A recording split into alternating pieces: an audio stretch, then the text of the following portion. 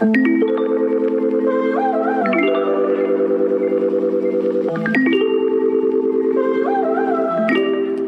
back to Humans of Purpose, where we bring you weekly conversations with purpose-driven leaders. Our focus is to share meaningful conversations with purpose-driven people having a big social impact in our community. Our mission is to enable you to listen, connect, and grow. You can learn more at humansofpurpose.com.au. Welcome back to the podcast, and great to have you with us. Hope you're having a restful holiday break, and wishing you a happy Easter, Passover, or whatever festival you may or may not celebrate. Today I share with you a wonderful chat with good mate Joel Hanna, who is the founder at Big Little Brush, as well as a staff member at Xero. And Joel was last on the podcast quite a while ago. It's episode 30, I think, in October 2017.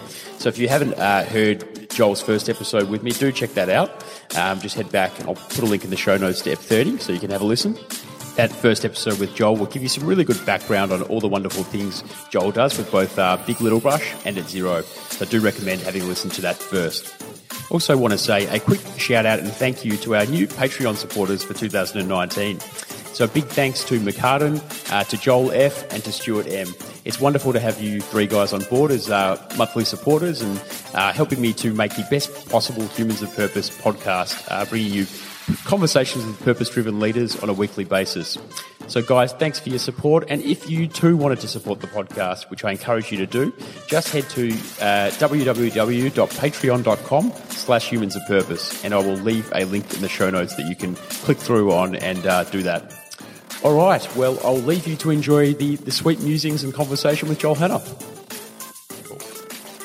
So, big man, Joel, welcome back to the pod. Thanks for having me. It's good to be here. It's always that awkward segue from when we talk before the podcast, and then I just hit the button, and then it's like, are we in the podcast? I think we did a pretty good job of it then, though. Now we're very serious and talk about really meaningful, purpose-based things. I liked our pre-conversation about whether back injuries are interesting. I think the consensus was they're interesting to me and you because we're old men with sore backs. We are like old white dudes with various problems. One of which is so we had backs. The ethics of dogs or pets, which I really like. The ethics of owning pets. Yes. The potential jumping ship from iPhone to Android. That's a very hot topic for me. Where do we even start? Well, let's talk about the iPhone thing. I really like my iPhone, but Apple seems to be like it owns me. I've invested a whole bunch of money, obviously, like into the You're product. In the ecosystem? I'm in the ecosystem. And I used to be really concerned about the integration between, I'm not sure if this is great podcast content. It's good. I'm enjoying it. Good. Please continue. Good place to start. But yeah, we used to have this, counter argument for switching to,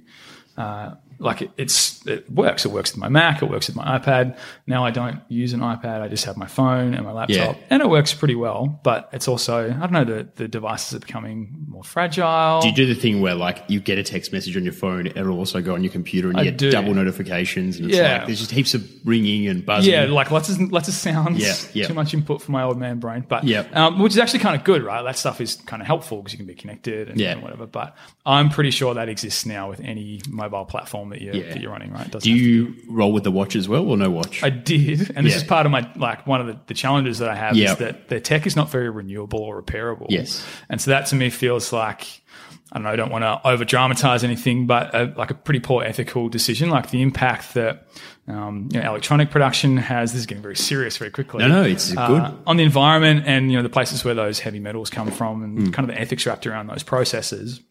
So I had an Apple Watch. I was using it for running. I was training quite a lot and it was really good, but I dropped it and broke the screen on it. And the replacement cost is the cost of an entire new watch. And my God. Well, can't you, I contacted Apple, can you repair it? No, we don't repair, we just replace. So anyway, I think. Yeah, that is pretty wasteful. It's wasteful and it's a pretty lame experience as a consumer. Yeah. But the bigger problem, I'm happy to pay the money. It's actually more because I'm so wealthy and rich. Well, running a not-for-profit social enterprise, you knew what you were getting into. Running a small business, it's very, very profitable experience. Mate, the cool companies, we know how they roll. Cashed cool up. Yes, the cool companies. Yes, very true. I saw the rolls of cash on your horse. My horse that I rolled up on. This tea is delicious. Mike served me a very tasty tea today. How about you? You're running an iPhone these days? I had the same issues as you. When I was on the had all the Apple ecosystem thing going on, I made a call that I would not get another iPad. So I sold my iPad. So I thought the size of phones and computers is enough. Yep. I never had the watch. Yep. So I had the two things, and then I was like, I had the same question as you. Do we actually want more integration with our systems, or do we want less? That's because really all the stuff coming out about social media and its effects on mental health and connectedness and maybe the value of disconnection. Made me really not want to have those two things synced up. Yeah, and I think that's actually really, really wise, being self-aware enough to say that's not something that I necessarily want. So, I think that's kind of been my challenge as well, a little bit of how do you disconnect if you need to build some systems around that disconnect, I think, and then interrupting those systems with really connected devices is kind of counterintuitive. Yeah, it's hard, but getting the balance right. Like I think there was a big awakening like a few years ago when we realised that the app developers and the system developers' goal is to keep you on the system as long as possible. On the platform. Yeah. So that became transparent. So when that became an obvious thing and a lot of those papers came out and whatnot, then the game changed because we used to kind of think, I think maybe a bit naively, that all these experiences were just about creating great experiences. Yes. Yeah. No, they're about keeping you on the platform. Yeah. Have you found that transition though? So you don't have an iPad anymore. You're running I've got a Pixel. You've got a Pixel and a smartwatch of some kind? Yeah. The reason I chose the Fitbit Ionic is because it doesn't connect up well to the Pixel. Got it. So it doesn't talk to the Pixel at all. So that's an intentional decision to keep those things separate. I don't want messages on my watch. Right. I don't want any digital content other than my steps, my heart rate, and a few other things. So this is biometric, and it's for the health monitoring stuff. Yep. But I didn't want something that would ping up my messages. Sure. Really, like what I'm trying to get to is a place where my phone stays away for longer. Yeah, sure. And I'm not on the screen for excessive periods when I don't need to be. So single-use devices are probably better for that. We're actually regressing a bit, I think. Like if you think back to where we were maybe in the early 2000s before the, or maybe around the time of the iPhone. Yeah. It feels like the phone now does everything. Yes. Yep. The computer now pretty much does everything. Yes. How many more of those things do we need on us? Totally. Yeah. And if we want to be disconnected from some of those everythings, then having tools that don't do everything are actually really helpful. I actually met this really interesting business at the Cool Company Awards, interesting segue, and they make... It's kind of like I wouldn't call it a dumb device, but it's like a really thin device that doesn't do a lot. It's a there's a market for that now. Yeah, it's amazing. Yeah. So it's like it's a mobile phone for kids and for people with like special needs, particularly people with like autism-related situations, where it has like 10 phone numbers pre-programmed. It's got an emergency contact number on the back and a help me button on it. And that's all it does. And it's just like a beautiful tool. Give it to your kids, give it to someone who doesn't need that entire connection. Yep. And great piece of gear. And they're super cheap too. Anyway, really cool. That's awesome. Let me ask you, I mean, as a parent of two wonderful children, YouTube and sort of your kids and screen time, how do you manage that? It's really interesting. So my kids are actually pretty good at self-moderating that. And I don't think it's because like Lauren, my wife, and I, we're pretty intentional about having some pretty good boundaries around those kinds of things. But they just have more interesting things to do, I think.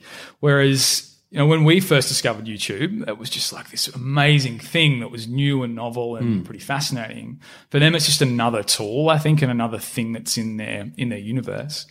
So without that novelty factor, that's the doggo. Doggo. Good boy. Cyril, he's beautiful. He's very cute. I think he's overrated. Cyril. Yeah, another topic that we had was the ethics of dogs. I love that you brought up that. I'm still struggling. It's very a deep existential question. It's like, you know me, Mike. I don't really have much of a middle ground. You definitely don't roll generally with the surface banter. I roll straight down into the deep. Yeah. I derailed you. Jump back to the YouTube stuff. Sorry, yeah. It's so my kids will get a little bit of screen time, but often Isaac, my son, he's 6, is just obsessed with Lego and making stuff at the moment. Awesome. And I reckon that's got a lot to do with the stage that his brain is at in terms of development and developing his creativity and that kind of thing. YouTube is a very lean back medium. Yep. And for them, particularly for him, he's just really into being interactive and hands-on. So I love that. If he had the choice, he wouldn't, unless he's really knackered for some reason, which sometimes kids are, he wouldn't choose YouTube firstly. He'd choose something something more like, got these really cool little apps, and I wish we had them when we were kids, Yep. but that teach you how to, like, the basic principles of coding. Oh my God. So he'd choose something like that over YouTube, but he'd also choose Lego over touching a device, which is Such pretty a good sign. Yeah. So I remember whenever I think about like learning and when does curiosity start, I think about when I was like a really young kid. I don't even know how old I was. Clearly I was reading, but not well, not like Oscar Wilde kind of shit. Not like the esteemed bookshelf that you run these days. Pre-purpose. And my mum took me to this bookshop, and she showed me that there's used to be these books. It's probably around the era of like Encarta and Britannica. Oh yeah, there are these books called the Collins Eyewitness series. Oh yeah, and they were like, you could choose a topic, and it was a mix of pictures and text around whatever topic you could imagine. Amazing. So like knights. So like a basic encyclopedia about knights of just that tab. Yeah, so right. it'd be like ancient Japanese samurai culture, and there's like a 40-page illustrated written book where you just learn about that. Amazing. Yeah. And how good for kids, because like that teaches you that there's diversity and there's bigger things than just whatever you can find like in your encyclopedia or whatever. That's amazing. Prepares you like to sort of think, outside of your own immediate experience and like that learning lens. I think is so valuable. Does it teach you, did you find it that kind of thing teaches you to spend more time on a topic rather than like tree topping? Because like Encyclopedia Britannica is great. Yeah. And you might use it. I remember using them for like school projects and stuff like that. I love thinking about CD-ROMs. It makes me so happy. We were talking about Encarta 95 the other day with some friends of mine and I. It's like, burning CDs for friends. Burning CD CDs. burners. Yep. CD burners, ripping CDs. Ripping Napster, CD, the Napster age. Yeah, it was the mixtape of the late 90s. There were no I'll burn you a playlists. CD. Mate, imagine dating like now. You could make a playlist, no burning CDs. It'd be amazing. I'll just share with you my Spotify list via Snapchat. I'll tweet it at you or they Snapchat wouldn't even know it to what you. platforms to use. Yeah, It's exactly. crazy. They're like, Facebook? What is Facebook, you old man? Old man river. That's what I'm hearing is that like with the current generation, they're not using Facebook as much. It's more like it's mainly Instagram. Yep. And if it's not Instagram, it's Snapchat, or I don't even know what else the latest tech is. Yeah, well, neither do I. Yeah. I'm still talking about Encarta 95, mate. Yeah, you are. Have you tried Reddit? I have. So one of What the things did you feel about it? Yeah. one of the things I've learned about myself as I've gotten much older and much wiser. You haven't aged that much. We did this literally a year ago. No, this is true, but I knew it then, and I think I know it more now. Is that I have I kind of tend towards not obsession. It's probably a little bit strong, but I form patterns and habits quite easily. Yep. Which can be really good if I manage it well. But things like Reddit, there's another platform called Imager. What's Imager? It's spelled IMGUR. Is that the GIF one? It's like it's the same kind of thing as Reddit, but it's more visually driven, and it's kind of instead of nested conversations, it's like one thing, one idea, one image, one statement, whatever, and then a conversation under that. Oh, interesting. And like it's a really great way to lose 20 hours of your time, so talking about wanting to be less connected to my phone, somewhere along the way of being a professional and working in, a grown-ups universe, develop this idea that you need to be available to people all of the time. And there's kind of this unwritten social contract that if someone wants to get a hold of me, I will have a device nearby that I can respond to them on as quickly as possible. And people will assume also that you get push emails and notifications on everything. Exactly. So you're expected to so the old paradigm used to be that sending an email is a bit like sending a letter. Yes. Like the person will get it when they open their inbox. When they're ready to, But now, because push notifications changed everything. So when you see and when you respond, it's like a whole different thinking. Yeah. And it's a whole it becomes it's not like a practice to be in touch. It's like an expectation, you know? And so I think that compounded with this thing that can completely suck my attention and my energy if I wanted it to, things like Reddit and Imager and things of that nature. So you've chosen to veer away deliberately. I need to discipline myself not to. And I need to, in fact, it's not even discipline. It's just building some tools and some processes. Like, when I get home, as much as possible, I try and plug my phone in my bedroom and then walk away from it so I can be present with my family and my kids instead of, because it makes it much more difficult to leave work behind. Yeah, there's great studies on that, like just the art. Even if you have your phone on a table near you during a meeting, you lose but you do lose like a significant percentage. Yeah, there's of concentration. it's a research topic, right? Is it Dr. Jason Fox, the Third Space? He's the local guy. I think he's the Third Space guy.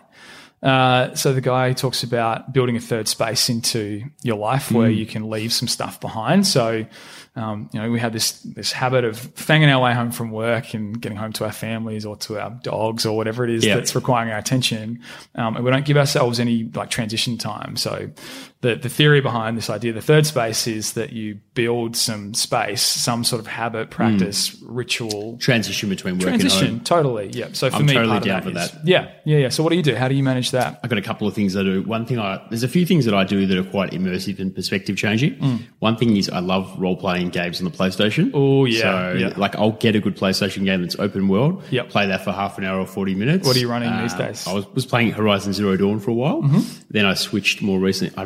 Right now I'm playing God of War. Sick game. Sounds good. But I've switched to FIFA because my friends keep talking about it. Big Drew Corby. Big shout out to He's a Drew. monster. Shout out He's to Monster okay Drew. at FIFA from what Great I've at heard. eating hamburgers. Big unit. Staying away from the carbs. Respect Drew. He's good. He's a good Respect. man. Love Yeah. the Drew. Yeah. Yeah. So that's one thing. Actually walking the dog and listening to a podcast is great. Podcasts, if you find the right podcast for you, going deep on that can totally zone you out. Yeah. What are you listening to at the moment? Mate, everything. Just like I'll either go deep on a topic, so I like topic podcasts. Yep. Or I'll go deep on a person and conversation. Yep. So the usual classics. Yeah. I love your Sure. Sam Harris, your Joe Rogan, your Ezra Klein, these kind of dudes. Yep. But then there's a number of great ones out there that are just a bit funnier or just more banter. So many good ones. Yeah. Reply All, the Reply Gimlet All's podcast great. would be good. The Fighter and the Kid is another one I've been into Oh, recently. I haven't heard of that one. The Fighter and the Kid. Yeah, what I do at the moment is I find stand-up comedians that I love and I listen to their podcast. Yeah. So Bert Kreischer, Bertcast is great. Yeah. Tom Segura, Your Mum's House is hilarious. Yeah. So that's really good. Nice. I have to More recently, write this down. I'm going to listen back to this podcast. Yeah, you and write should. it down, You 'cause I definitely want to listen to them. You should definitely listen. But the other thing is making time for reading. So a big thing for me is how do I build reading into my day more? Got it. Yep. So a good third space is if it's decent weather, going outside and just committing to reading 30 pages. Sure. Or something like that. Yeah, wow. Once you've done that and if you like the book, it just changes everything. Yeah, and it becomes a bit of a rolling practice. Hey, it's very repeatable and easy. And you start with 5 pages, and then all of a sudden you're reading You got to make sure that you like the book, so it's not tedious. Yes, yeah. But it's as long as you're intrigued and interested. Do you read for pleasure and for? I was going to say for pain. That's not the right word. But for read pleasure for and pain. for like. I'm a sadist. I really like. I only read to torture myself. But do you read for pleasure and for work. learning? Yeah. So I think I really like self-improvement writing. I think it's excellent. Yep. And it's helpful. So Good there's always, stuff is good, right? Yeah, there's not the trash stuff, but there's always good stuff. There's so many behavioral scientists and great writers now writing about self-optimization. So I like that. I used to read a lot more of it. Now I try to push a bit more into fiction. Yeah, so I had this rule that I wouldn't read fiction basically because I just prefer watching movies. Sure. And was that if I'm going to read, I'm going to make it, I'm going to leverage that time as best I can. And learn some interesting stuff. But yeah, sure. Now I try and do a mix of both. And I try So what shifted? Tell me about that. Because I've actually had a similar experience recently. Yeah. Well, I think it's a scarcity of time thing. I mean, when you think about what do you have time and can you put... But then it's also the effect. So reading fiction is a different feeling than reading non-fiction. Agree. They say that if you want to know what happened, read non-fiction. If you want to know the why it happened, you read fiction. Sure. So read a story. Yeah. So read a story. Yep. So I like that way of thinking about things. And I think that you can get a very interesting texture and I laugh reading a good fiction. Yeah. I don't laugh reading non-fiction. Yeah. You know what I mean? Yeah, So I know exactly. it's sort of the difference between going really deep on a serious podcast and listening to banter. What are you looking for? Yeah, sure. But reading fiction can take you on quite a journey that is a great breaker-upper of your day. Yeah, totally agree. Yeah. So I had an similar experience somewhat recently, which was I'd only try and read one book at a time, and I kind of flip-flop between fiction and non-fiction, so very serious business-related books. I read, good examples like The Lean Startup, where it's very functional writing. But do you feel like you have to read that stuff as well? There's this pressure that if you don't read these seminal books, you're kind of you're missing. You don't know stuff. There is a little bit of that. Hey? People in our space talk it's totally. It's called startup thinking. It's Eric Ries and Lean Startup. That voice sounds very familiar. Yeah, kind of. I feel pressure to read certain books. I don't like that. I feel a little bit bit of the same, but I think the pressure exists because they're helpful tools. True. Right? It's like, why is a cliche because it's true. Yeah. Why does everyone think the Lean Startup's a great piece of gear for you to get around, or Good to Great, which I saw on your bookshelf, or Built to Last? I literally just bought that because I felt like I had to read it. Right. So Good to Great. So I haven't read Good to Great, but there's another one that's for like specifically for purpose businesses. It's like a little monogram, I think he calls it. It's an addition to, it's about, I don't know, 50 pages or something. Oh, it's an addendum to Good to Great? Yeah. Cool. It's the thing you wrote after. It's Jim Collins, I saw that on the catalogue. I think, not yet, but potentially. So they're right, like it's good. And there was some stuff in there that I was like, these feel like fundamental tools that, you know, if not right now, one day I'll probably either consciously or unconsciously lean on. Good to Great's another one. I worked in a business where we like implemented all the Good to Great stuff when I was about 20. Yep. And it was an amazing experience. Yeah, like it actually cool. transformed the business from... Where was that? It wasn't Xero? It wasn't Xero. This is a long time before Xero. Yeah. Pre-Xero. Pre-Xero, a company called AFI Branding Solutions. Shout out to Glenn Watson, still a good friend of mine. I love that you're doing shout outs. Yeah, Glenn, welcome to my podcast. This is the shout out podcast. Glenn's a really smart guy. Taught me a lot about a small business in general, about diligence, about being on time, about all the things. Do you reckon he listens? He could listen. He might chance. listen. Yeah. If he doesn't, he definitely should. Yep. People who know him listen, so they should tell Glenn. They'll definitely shout him out. Yeah, definitely get your iPhone out, Glenn, or whichever, or maybe your Android, your Pixel, whichever you're running these days. No need for this partisan juicy. We're a bipartisan podcast. But yeah, so like I had this kind of rule that I would try and only read one book at a time, and I realized that I was missing out on like this experience of joy that I feel like I used to get from TV, but I feel like a TV series. Remember when Breaking Bad first came out? Yeah, so it's hard to find sick TV series like Breaking Bad. I feel like my standard is so high now. But that's the fault of that golden era of early 2000s television. Sopranos, The Wire. They just don't make stuff like that now. Like it's different. Mad Men, different experience. Yeah. I mean, except for Game of Thrones, which is just epic, but that's finishing. Do not ruin it for me. I haven't watched an episode ever, but I'm intending to. Good. It's on my list. You'll get what people say on the street now as normal language. Well, like the cool winter kids is are coming. Yeah. You'll get why people say that and then like laugh to themselves so it's out not loud. so that I just put my coat Winter on. is actually coming. Like the season is coming very but soon. It's also coming in the show as well. And they're all worried about that. Okay. You'll just watch it. You'll Great. find out. So you're ruining it for me already. All these spoilers. It's obvious. It's obvious. Okay. Right. Good. On to Life Matters. What's going on in your world with both BLB and other pursuits? Yeah, Xero, sure. Et cetera? Plenty. Big Little I Brush. love that it took 20 minutes to get into that, by the way. It's normally how we start. I'm surprised we didn't spend another 30 minutes talking about the ethics of dogs. Yeah, the ethics of dogs is on hold for now. I want to come back to that. Back to it. We'll circle back. Explore that we'll not finish without covering that. I want to finish on a high note. Big Little Brush is good. So we've been in market about 18 months now. We're growing at a pretty like steady rate that we're really comfortable with. Yep. Classic founder problem. I want to be investing more time. More time, and I'd love to be growing at 300 times the pace, but you've got to be realistic about how much time we're putting into it, as well as like the cash flow problem that every small business has. Yeah, sure. But we've probably the most exciting thing is we've really strengthened and deepened our relationship with Red Dust, who are our program partner. Great. They run a bunch of programs in the Northern Territory. I can hear Cyril out there playing. He's dog door. Look, at least he's not biting your shoulder like that. That's true. I don't mind that. He's a good boy. They're all good dogs. They may not have a right to exist, but we'll get to that later. No, the dogs themselves have a right to exist. Don't get me started, Mike Davis. So Red Dust, they're awesome. We just made a commitment to supply them with about 2,000 toothbrushes over the next 12 months. And we're kicking that off like literally last week. I ordered the first round of those. Just like super stoked. It's a really satisfying feeling to have had an objective and an idea of where we wanted to get to, and we're there now. So, did you feel successful? Like, do you feel like you're achieving what you set out to achieve? I think on some levels, yeah, definitely. But again, classic, like, I'm not sure if it's classic founder problem, but classic Joel problem of I wish that we were doing more, and I know that there's more to do. So, what I'm kind of getting more interested in now is what kind of relationships we can, because like the work that I do in my day job at Xero is really connected to small business. And what I'm really interested in is how we can like connect organizations like Red Dust, or Red Dust specifically, but like Red Dust to like a bigger talent pool of people that can help them with stuff, or just a whole new market of supporters and donors and stuff. So how do we go from having NGOs, not-for-profits, purpose-driven businesses over there and commercial enterprises over here and bring them into, why can't they just live in a shared space? Let's create shared value, which is another topic for another day. Well, this is like the made-up version of doing good stuff, right? For the banks. That's a nice label for banks to put on their programs. It's a very nice label. For guys like Big Drew Korb. Big Drew, shout out, much love. One love. One love, for sure. Except not for your FIFA game, you're a rat. Anyway, moving right on. Joel's going to spill his horse. Not that we're competitive. Yeah.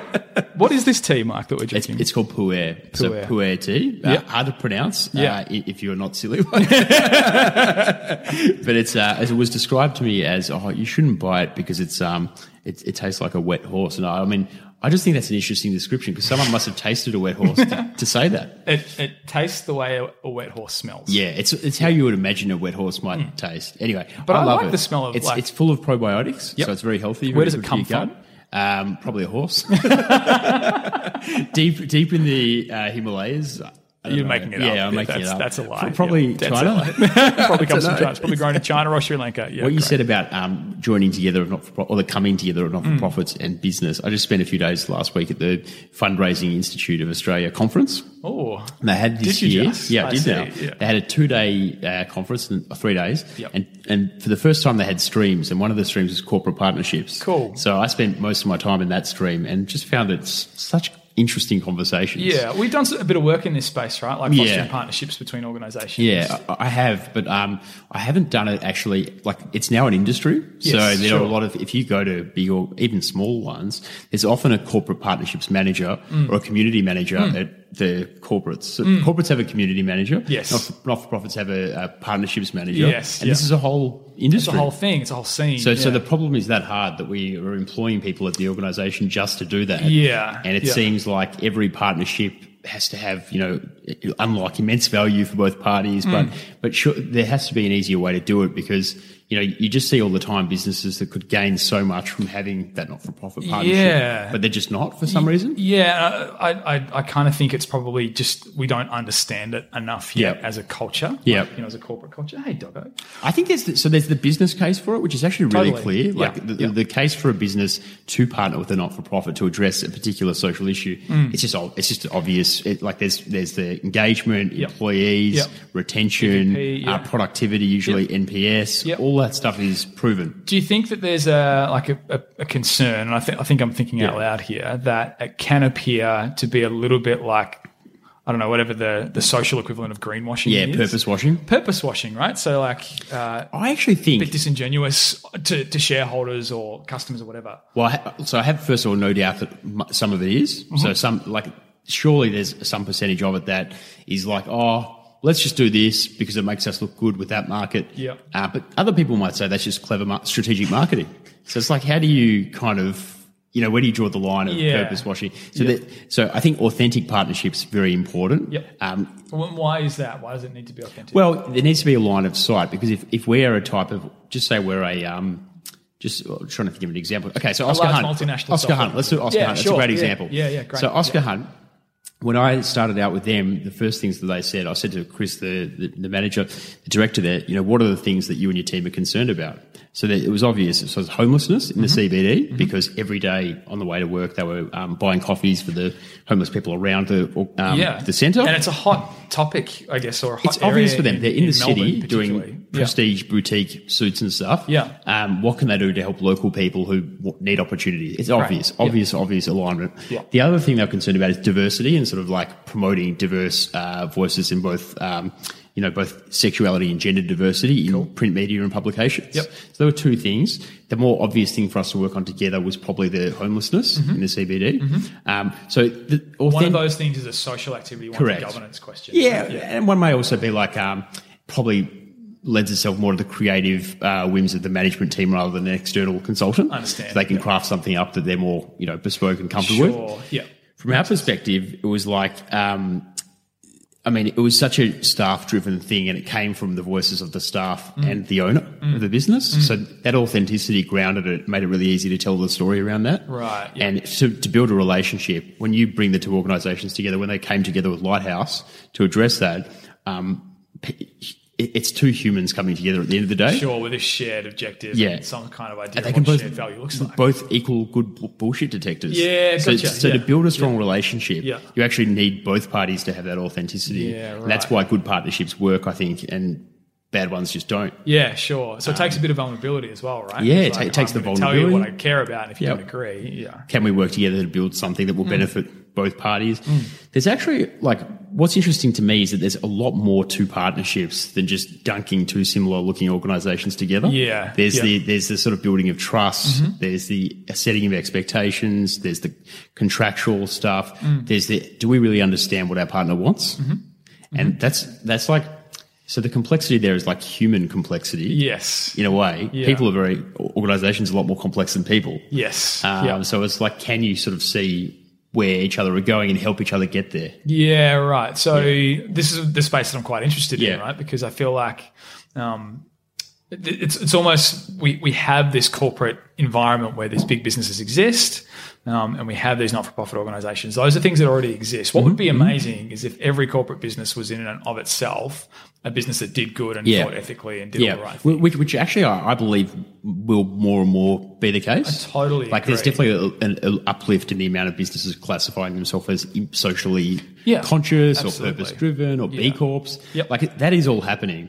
I suppose the question is why isn't there more direct engagement? But look, there is some. You talk to not-for-profits, they are doing stuff with businesses, but how good can they get at that? And can they get good enough where we're actually moving the needle on real social problems? That's a fair question. Yeah. So what do you think it takes to, because this is something I'm super interested in, right?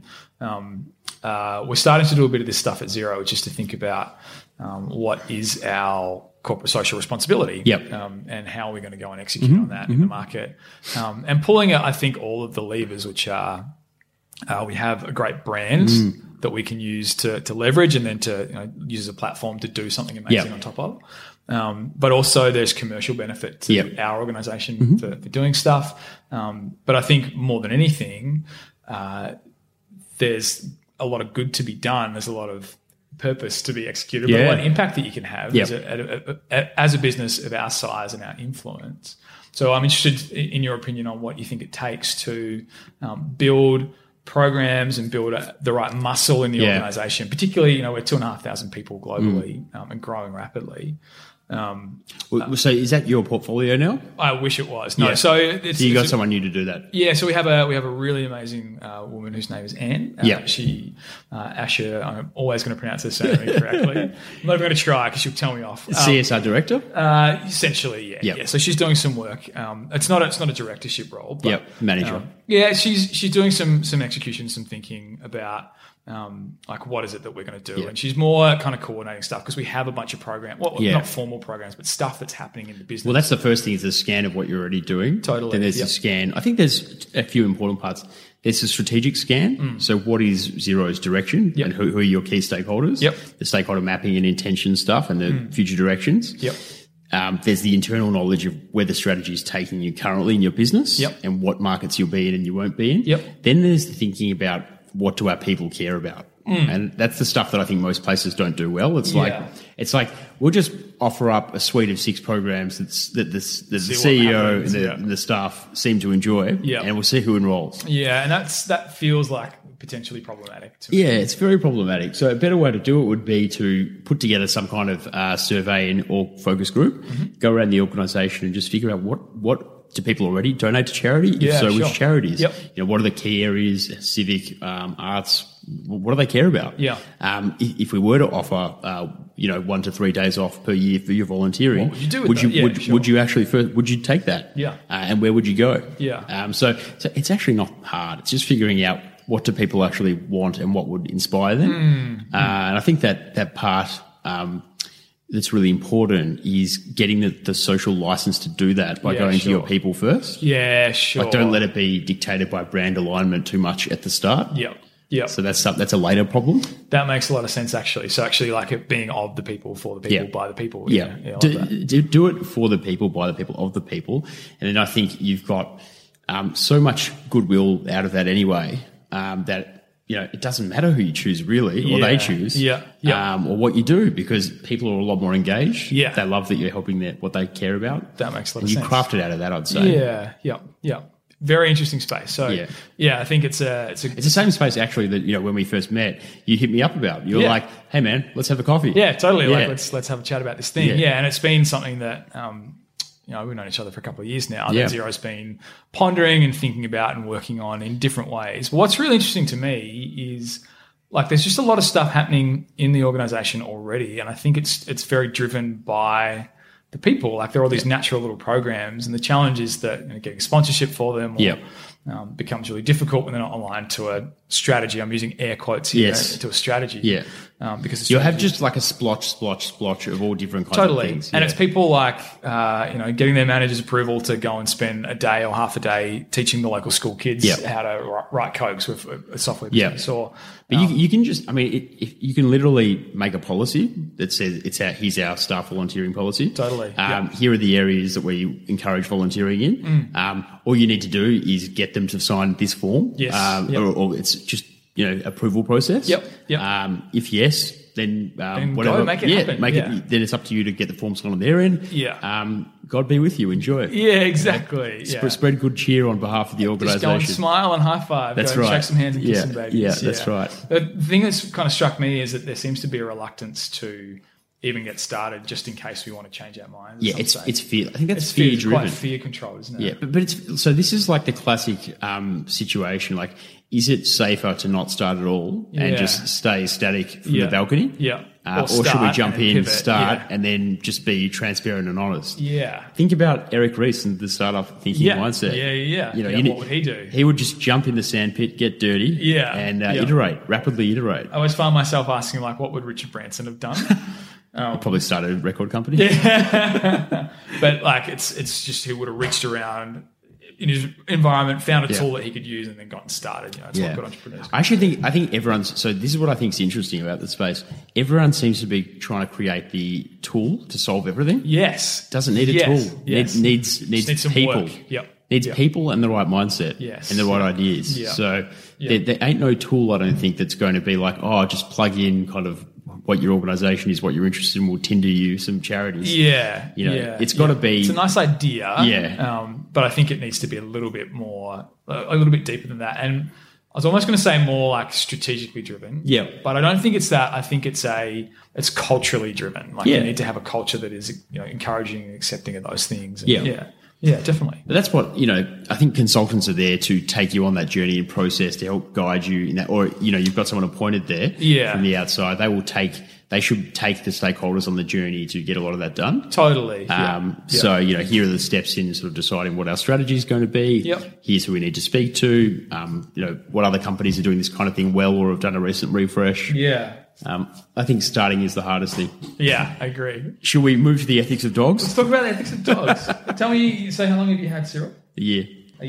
He's beautiful. He actually had his first birthday last week, and my mum bought him a meatloaf cake, and we ate it for Friday. Well, he ate it with his brother and cousin at Friday night dinner. I love it. And so he has recently had a haircut too. He's had a shave down. Yep. So like I've had dogs growing up. Yep. And, we had a cat until not so long ago. What is the ethics of dogs question? That's like interesting framing. So like I've for a really long time I've really wanted a dog. Yeah. It's been something we've been talking about in my household. I've got 2 young kids. My son Isaac is 6. He's not a big dog fan. My daughter Sunday, she's 3.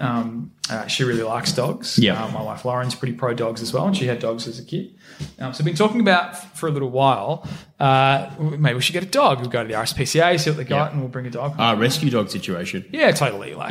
That's the ethical way to do it. Well, I think there's the obvious ethical choice, right? So I don't know enough about dog breeding to know what's good practice and what's not, and what's and that's contested as well. So it's totally. It's like one of those murky spaces where I think most people will probably say don't go to a puppy farm. Yeah. Like get it from a licensed breeder. Exactly. Some people will say you should not get crossbreeds because they're all messed up. And other people say you should only get crossbreeds, etc. So that's a space I don't know enough about. But the obvious ethical choice, at least for me with my knowledge, is to go to the RSPCA and get a rescue dog. I think that is the really good thing to do. And especially if you don't want to or haven't done the research and all that.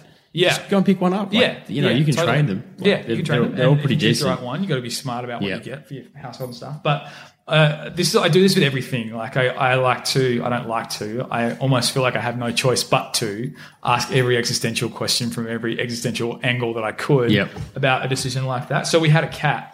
His name was Nelson.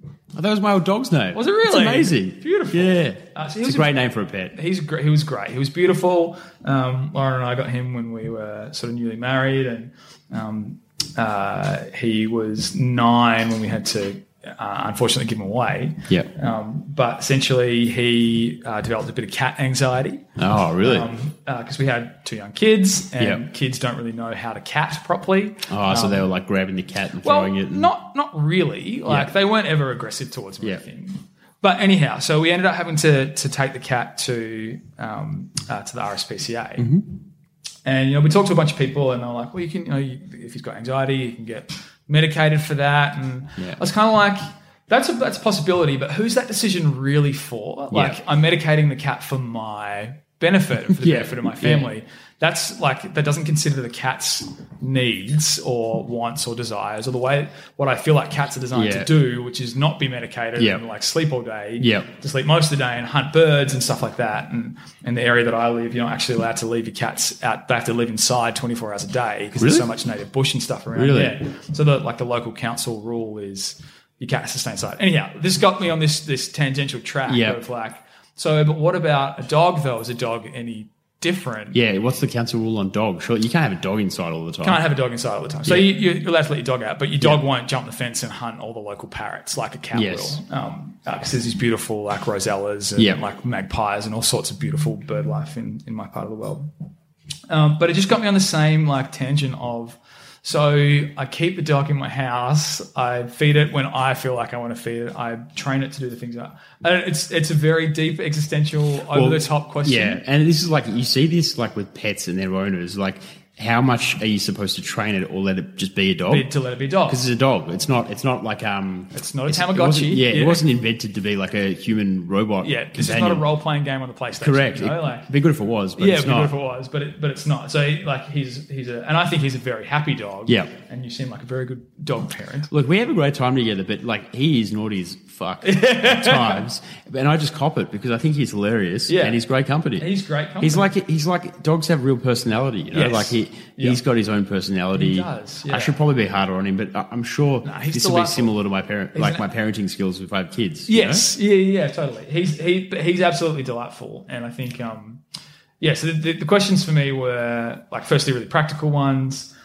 Is it sensible to bring a dog into a house that it has 2 children in it, and who's going to clean up? And a history of cat anxiety. And a history of cat anxiety. Ask the dog whether it consents to that kind of environment. Exactly. The dog can't tell me if it consents to that. So maybe I'm like overplaying the sentience of a dog. I love what you were saying before about like whether like the cat anxiety question. There's like interesting human parallels there between like children and like to medicate. The child medication rate is just off the charts, stunningly high. So again, I'm not a medical professional, but it kind of makes me just think.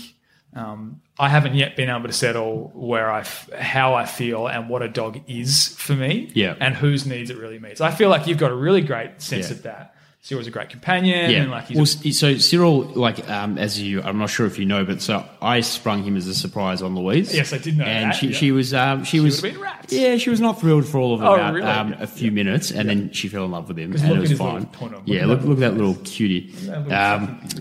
But a good thing about him was like, because we commute and she's in Geelong a lot of the time. Yes. He's great company for me. Yes. So there is a bit of a selfish thing in it. Totally. But that's okay, like to name that. Yeah. And for that to be the reality.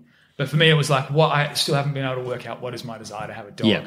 I almost feel like it's you know what it's like? You know what your whole family will have a common point of relating to something. Yes. Like in a way, like having a dog, even the way like Louise and I talk, like I called her up today and I'm like, hey, Cyril's got a new thing he enjoys doing. And then we just talk about that for 5 minutes. and it's like, but all of your family members and you can have your own conversations about that. That's a good point, actually. Yeah. This is the kind of thing that I have. These are the fringe benefits. Yeah. Like it's not an immediate, it's not an obvious, it's not an obvious benefit, but it's a benefit. Yeah. So those are the kind of questions that I haven't yet settled for me and for my family and whatever. But you know, like it's funny because you can choose a breed that kind of mirrors what you want. Yeah. Like it's very creepy, all that stuff. But, Smart though. Yeah, you know what traits you're getting in a dog. So you don't like when we got him, like we knew he'd be very intelligent. Yes. We knew he'd be good, sociable, good social skills. Yep. We knew he wouldn't shed. So, I mean, you select for all that stuff. Yeah. And I think that's actually really smart. Yeah. Like, some people have dogs in their house is covered in dog. Yours is not. Yours is very pleasant. It's very well decorated, very nice. Yeah, well, so that's the Louise's choice is that she said he has to be half poodle so he doesn't shed. Right. She doesn't want a doggy house. Yeah. So how did you surprise her with it? Tell me about that. So I booked us a weekend away in Hillsville. Yep. And I said that we're just going to go, we've never done that before, but I said, we'll go and relax in Hillsville. Beautiful. I chose it because it's half an hour from where the breeders are. Yeah, right. And so I thought, just pop in on the way back. Yeah, so I just said, so what I did is I booked us to go to a winery lunch on the day that was even closer to the breeders on the way back. Yeah. And so I was just like, let's just go for a drive. She didn't know where we were, so just driving towards the breeders. Beautiful. And the best part of the whole thing was that Google Maps, of course, instead of telling me where to go directly, it had me cutting through someone else's private property. So just imagine that it's Louise and I. Oh, terrific! We got the roof down, and in the car we're driving. I just think, it's fine. Google Maps says we can go. We're going. It's fine. We're driving down some dude's driveway, and then he starts. We see in the rear mirror some guy honking and screaming. Get off my property. Yeah, so we got approached by this big rancher kind of dude who comes up. He's like, "What the hell are you doing, mate?" All this kind of stuff. Get away, tiny dog! I promise. Yeah, I think he felt sorry for me. I explained that I explained that we were lost and it was a Google Map situation. You were trying to rob his phone. No, we were not. Yeah. So he reluctantly let us tuck a sheep in the boot. Or he didn't citizens arrest us or anything, which is good. He let us continue on our way, and then got to the place and Louise, she sees there's little dogs running around everywhere on the farm, and I love it. I think she was tipped off then, and then we walked in and sort of said, "That one's ours." Oh, and, it was awesome. It's such a fun period. Yeah. But now you have this, that's a beautiful story and it's a nice story. Yeah. I actually knew that it would work on her because she had a similar story like that about her dad giving away a dog to another family. Oh, really? So I knew that she'd be into it. I knew it wouldn't piss her off too much. Sure. So I took a punt on her past behavioural history. Smart. See, profiling and selection. Profiling. Very, very smart. So that's dog ethics covered. Basically, my conclusion is you should get a dog. Yeah, that's what I keep telling myself. And don't overthink it. Good point. Too much. This is a habit that I have. Yeah. You're going to add a lot to your family fabric and quality of life. So that's what you want. He is beautiful. It's so nice, cute. And it's something about the energy of having another being in the house. You know? He's very funny. If I can tell you a few of his habits that just make you laugh your ass off.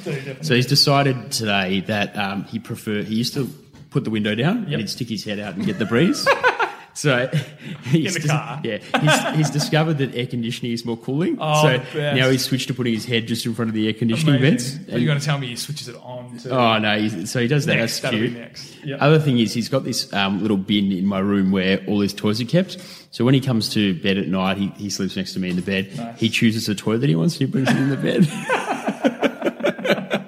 It's like having a little kid. It's like a little kid. One that doesn't argue about everything. Yeah. He eats whenever he wants. He doesn't give a fuck about eating rules. Really? Yeah. The rules don't apply. Okay. I'll hear him munching biscuits in the corridor at 12:30. Midnight is eating. Whatever he feels like. Yeah, whatever he eats. He's a rogue. Yeah.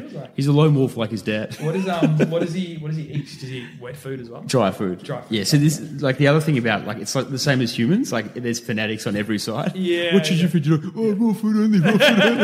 Vegan. Have you seen the vegan cat movement? I haven't. Oh my god! Look up vegan cat. Okay, you'll love it. Great. That's. I'm sure there's some sound science there somewhere. Some science. So that's a fairly comprehensive catch up. Anything else on your mind? Any other big ethical quandaries? I want to know more about you, Mike. What's happening for you, and what's coming up? Podcast is very good. I've heard some very good episodes recently. Yeah, the episode with Louise was fantastic. Yeah, she's really a cracker. She's surprised me because I actually going into that episode wasn't sure how she'd go, but she handled it very, very professional, very well spoken, good banter. Very, very cute. Yeah, and good banter, but it felt like a really very loving, respectful conversation. Have you ever interviewed your wife before? Only in jest, and she doesn't like it. It's certainly like an interesting experience where you're blurring those lines of like, you want to banter and be kind of condescending and cute, but you also don't want to offend anyone indirectly. Cool. So we had like, that was a good chat. What to tell you about the podcast? Yeah, so things are going well. We've got some interesting guests coming up. Yeah. Getting to that stage where sometimes, and this is my favourite, people have heard of the podcast before I invite them on, and they listen to it. Yeah. So that's happening a bit more, which is a really good sign. We're getting more people who actively already listen to the show on the show. Yep, that's awesome. So that's cool. We had our live podcast with Matt Wicking recently. That was good. Yeah. Actually, I haven't had a chance to catch that episode yet. Yeah, that was fun. It was like testing out that format again, and we've got the Nat Kiriakou one coming up in a few weeks. Awesome. Another live pod. Yeah, that'll be awesome. Yeah, so live pod's still an experiment very much, and still, struggling to stabilise numbers and get that, of course, supply and demand stuff right. But it seems to be a good format because you love doing it, right? And I think that's attractive to an audience. Yeah, I want to bring something new. So I think like with this sort of stuff, it'd be very easy for me to not do them and to just podcast from here where I'm comfortable. Yep. And that is fun. But what I realised is we can create really powerful and useful social connectivity from doing it with an audience. Totally. So there's like this fringe benefit again for the audience of attending a thing and networking. And so I came to the drinks, obviously, 100th episode drinks. That was awesome. The drinks are a no-brainer. So we can run them and like they get really well attended. Yeah. There's no real, it's just a good crowd that comes each time. Yeah. It's a great crowd of people. Yep. The podcast is like, can you create the same digital engagement and interest, but why would you need to limit that to them listening alone? Yes. Like, wouldn't it be better if they could have that shared experience together and, ask questions together and, become part of the content? Yeah, that makes a lot of sense, actually. And like as a punter, very attractive. I get that. Yeah. So playing with that, and you saw the beautiful artwork coming by Loz Green. I did. Isn't it so great? Cool. Yeah. Actually, I've got a big blank wall in my garden at home. I think I might hit her up to get it a mural for you. She's awesome. Check her out on Instagram. Is that where she's from? I think she's Loz Green or something like that. 2 Zs, Lozz. Yeah, she's from Janjuk, and she's done a beautiful big 2.4 by 1.2 Humans of Purpose mural for me for the podcast room. That's quite large, 2.4. It's massive. Yeah, it's at least, no, it's not double me. I don't know how tall are you? You're probably like one of you. 185 centimeters. It's like one Joel Vanna. It's like half a Drew Corby. If it's half a Drew Corby, he's got that big Drew energy. Yeah, it's massive. If I put Cyril on my shoulders, I think it's about that. Yeah. So he's licking the sole of my shoe. Yeah, he loves it. He loves you. What about business life, and what are you doing with yourself day to day? Business life is good. Busy with Task Force Community Agency a couple of days a week. Yep. Purposeful. It's not quite peak consulting season yet, so still just doing the occasional gigs here and there. Yep. Got any speaking gigs coming up? Speaking gigs, I'm at Rotary. Nice. I think in a couple of weeks' time, doing a gig for them, which is going to be great. That's awesome. What a cool organisation. Have you been to any of their things before? No, I've not. Really are great. I went to my first one recently. I'll invite you from now on because Definitely do. I'm hooked in there. Yep. And I will say that the first one was by a corporate social responsibility consultant to Regis, which is the biggest... their accommodation, right? Like their aged care. So their second biggest aged care in Australia. He was fantastic. Awesome. Dr. Kaushik something. He was really good. Yep. So I'll invite you along to that. I'm going to actually be talking about the future of work, which is for me a topic that I'm fascinated by. Yeah, and something you're really passionate about, right? When we first met, it was something that we were talking about a lot of. The through line of the topic is basically to ask, is work working? Ooh. Yeah. And what's your opinion? I'm going to be arguing in the negative. Okay, sure. Right, so it's a debate format, is it? No, I'm just going to argue in the negative. It's just my opinion, and nobody will silence me. Sure, I might come and argue in the affirmative. Now, I'm going to be presenting some interesting statistics about how work is failing us and our economy. Interesting. And how we need to reshape work to really optimise the lives of people and organisations in Australia. Got it. Awesome. So I'll be using some good material for that. There'll be...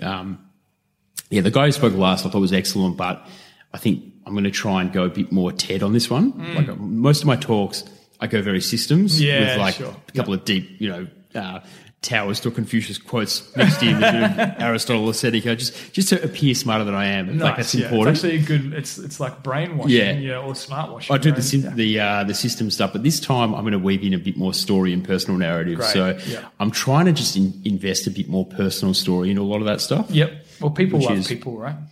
Yeah, it's also harder for them to argue with, so I like the idea. If people don't agree with your story, they're just wrong. That suits you very well. Yeah. So that's great. That's what I'm like excited about at the minute. And then, so the podcast is sort of rolling along. There's unanswered questions there about, can we get more sponsorship? That would be really ideal for the podcast to have more sponsors on, because it's taking up sort of more and more time, and I want to make it better. Yeah. I think that the only way I can get better and really scale is with some commercial support. Yeah. So and I feel like the number of listens and downloads and stuff that you get on the reg, that's and the fact that you've been able to build a really loyal audience that will like come to a drinks or come to a live podcast and pay for a ticket. Yeah. Like that to me is a really good indicator that there's a vacuum or a need in the market. I agree. And I think there's not many other podcast communities doing it that well, where they can get people to listen, but also to come to things. Yes. Yeah. So I think not in Melbourne that I'm aware of. Like, I could name one other, I think, that I'm really familiar with, but Who's that? The Planet Broadcasting crew. Planet Broadcasting. What they call Planet Broadcasting. So they have, I think they've got about 8 or 9 podcasts on their roster. And of course, the big one, the name escapes me right now. That's all right. But they're worth a look at because they do some really amazing work. Yeah. And they're more in the arts space and kind of creative stuff. But they have a really loyal following and they produce really high quality work. But it's almost like part of their mission is to build a community and environment of of getting to know people who are also interested in similar things to you. So they run live events and like they have a show at the comedy festival every year and stuff like that. That's very cool. I think there's a key question to be answered in that and in what I'm doing right now is, am I just making a podcast or am I creating a community? Ooh. And that they are different things. They're really different things. So for me to just go full MVP and just do a podcast every week, that's easy. Yes. That's what I kind of have done the whole way through. Yeah. That's the through line. Yeah. The question is, what's the value add? What do people love and what do they want more of? And where's the value? Like, where's the two-sided value exchange? Yeah. We could do free events. I just don't believe people value things that are free anymore. I totally agree with that. It's the same argument around journalism and content. The podcast is free. I think that's pretty exceptional offering given how long it takes me to put it together. Yeah, absolutely. But, you look at it's sort of, we're at a time right now where I strongly believe that if you believe that something should be created, you have a responsibility to pay some of the way for that. Yes. Like, Wall Street Journal, New York Times, it's important to stay informed and you should pay your way to getting that information because, knowledge it's the key to everything. Absolutely. Yeah.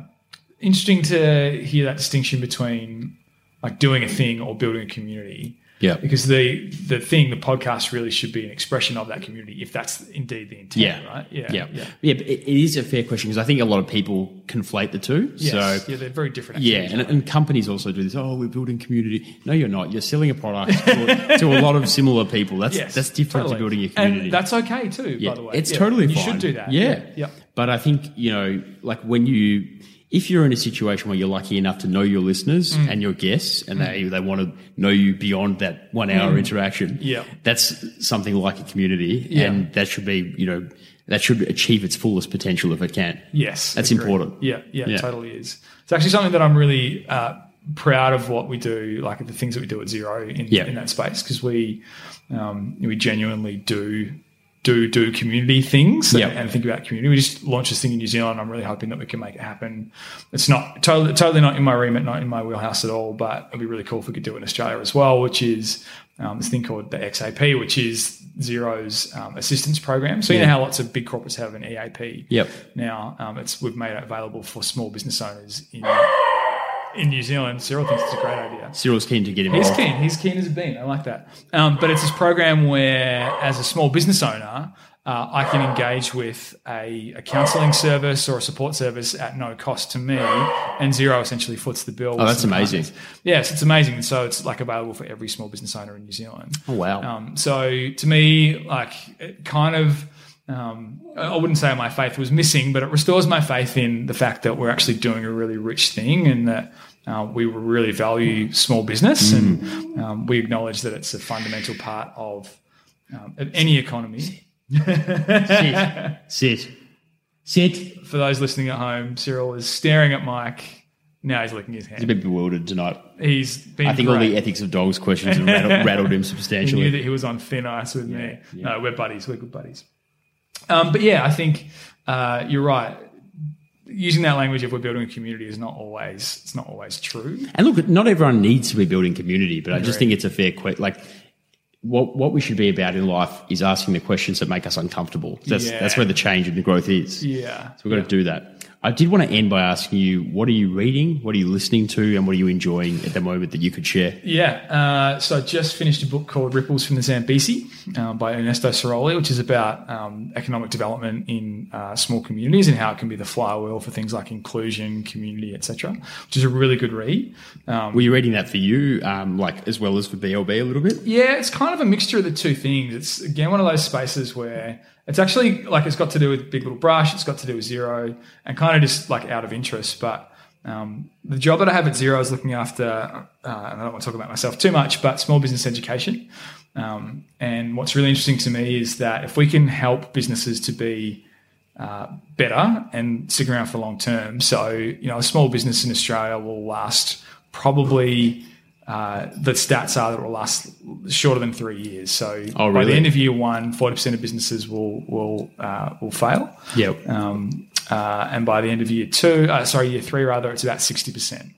So if we can help those businesses that would otherwise have failed because the number one leading cause of a business failure is generally cash flow. So the research tells us that it's cash flow, not failure to sell, not failure to deliver, it's failure to get paid. Yeah. So how do we stop small businesses from not getting paid? How do we get them paid more quickly? If my job as an educator can help small businesses to be in business for longer, that means that more families have a better experience of their parents. Or getting paid is like literally more than half the battle, I feel, as a contractor. It totally is. And when I was a contractor, I had a customer that owed me about 30 grand at once for about 4 months of work. For this one customer, and it meant that I couldn't pay my mortgage and that I had to work with the bank to sort that out. And it was like an accounting problem they're a large business. I'll tell you the story another day. Yeah. Total headache. But Next catch up, definitely. Over another glass Ethics of Dogs part 2. Did Joel get a dog? The doggening, yeah, totally. The doggening. But yeah, so I think that Ernesto Sirolli book for me was about just the importance of small enterprise, and that it's not just people turning a buck, it's actually like families finding connection, and small communities going from not generating any export dollars to being able to build schools and hospitals, and that's a pretty important thing. How exciting. So that was a good book. This is kind of a book that I'm making myself read, but it's called Serious Creativity by Edward de Bono. Cool. So he's really well known for the Six Thinking Hats work. Yep. And this is about structured creativity, which is actually really interesting. And then an Albert Camus book, which is which is it's fiction. It's called The Last Man. But so you're reading 3 on the trot, or you're reading 2 currently? Just finished the Ernesto Sirolli, and I've got the other 2 on the trot. Very exciting, my man. Yeah. What about you? What are you reading? Good question. I just finished Andrew Lee's book, Randomistas, and he's a guest on the pod. So what I'm loving at the moment is spending time speaking to people who are writers as well, and then reading their books. There's nothing like reading a book of someone you've spent an hour with chatting. Yeah. I even find listening to a podcast of a musician or a writer and then engaging with their work, it's completely different when you've heard their voice and the way they think. And that must be really interesting. And so the one I'm reading now is by Jonathan Haidt, and it's called The Coddling of the American Mind. Ooh, and it's very, very interesting. It's all about basically what are the limits of free speech on campus, and for people and with controversial views to have their opinions heard. Interesting. So the Jordan Peterson school of thought. Yeah, I'd say he's he kind of seems to be diet Jordan Peterson at this stage. Sure. Jordan Peterson is he's not messing around. He's not messing around. He takes his views very seriously. Yeah. This guy, Jonathan Haidt, seems to be a little bit less radical and more rational. Okay. I'd put him next to Sam Harris in that kind of centristy kind of camp. Yep. But very interesting ideas to grapple with around, and particularly pertinent here and in America. What are we willing to hear, and what do we feel the need to censor, and when are we? Are we creating two safer environments for our kids. Yeah, right. Intellectually. Where they don't struggle with like forming their own ideas and maybe a little bit of like intellectual adversity and there's things like safe spaces, trigger warnings, these things that are actually bad for our kids to have because they're, softening them up rather than sort of helping them to develop that resilience and kind of critical thinking. The unfortunate truth, and you asked about YouTube earlier, is that, my kids are growing up in an environment where media is just available to them and unmoderated media is available to them almost at their fingertips whenever they want. And often outside of the sphere of like parental supervision. They're engaging with it at school or whatever. But soon enough, my kids, will grow up and have mobile phones and I won't be able to control the media they consume. If they're not able to form their own views and haven't wrestled with stuff, I think it's a really important conversation to have because like, what are they going to do? But the interesting thing in this is that these are college kids. So they're not even kids. Yeah, these are like bloody 18 to 22-year-olds. Grown-ups, right? If they're too don't have the resilience or ability to cope with difficult content, we're doing something wrong. Yeah, that's problematic. That's really problematic. It was never a thing in my culture or growing up that you'd be silenced if your opinions were not popular. Yes. Or not mainstream. I think that's a sign of a totalitarian style approach, isn't it? Yeah. So, Are you talking about like in your home life or your school life or all intellectually everything? We're always encouraged to be very open-minded, read very broadly, examine all views and give them all kind of fair opportunity. It's a really good approach. It's important. Yeah. So that's a focus for me now, and I'm sort of well immersed. That's a really good read actually so far. So that's good. What's called The Coddling of the American Mind? Coddling of the American Mind. Something like that.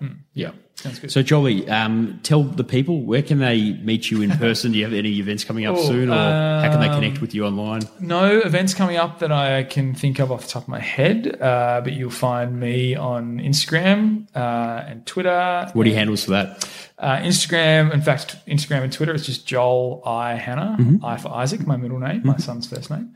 I for there's no I in Team Hanna. Yeah, that's right. Exactly. There's no I except for mine. Joel I Hanna on both of those things, but Big Little Brush is probably far more interesting than either of my. What's the website for that? biglittlebrush.org awesome. Or just at Big Little Brush on Instagram. We are super stoked to be doing what we're doing and looking forward to a pretty interesting year of really deep engagement with project partners and anyone that wants to come and get involved or tell us that we're wrong or whatever. Come and do that for sure. You want people to tell you you're wrong? I'll do that when we finish. Absolutely. That's why I came tonight, Mike. I came for the tea, for the dog pats, and for the tell me that I'm. Do you want to drop an email or not really? I'll drop an email. Joel.hanna@biglittlebrush.org. Awesome. You can reach me there. Awesome. Thanks for coming to chat, mate. Right, thanks for having me. Look forward to having you back soon.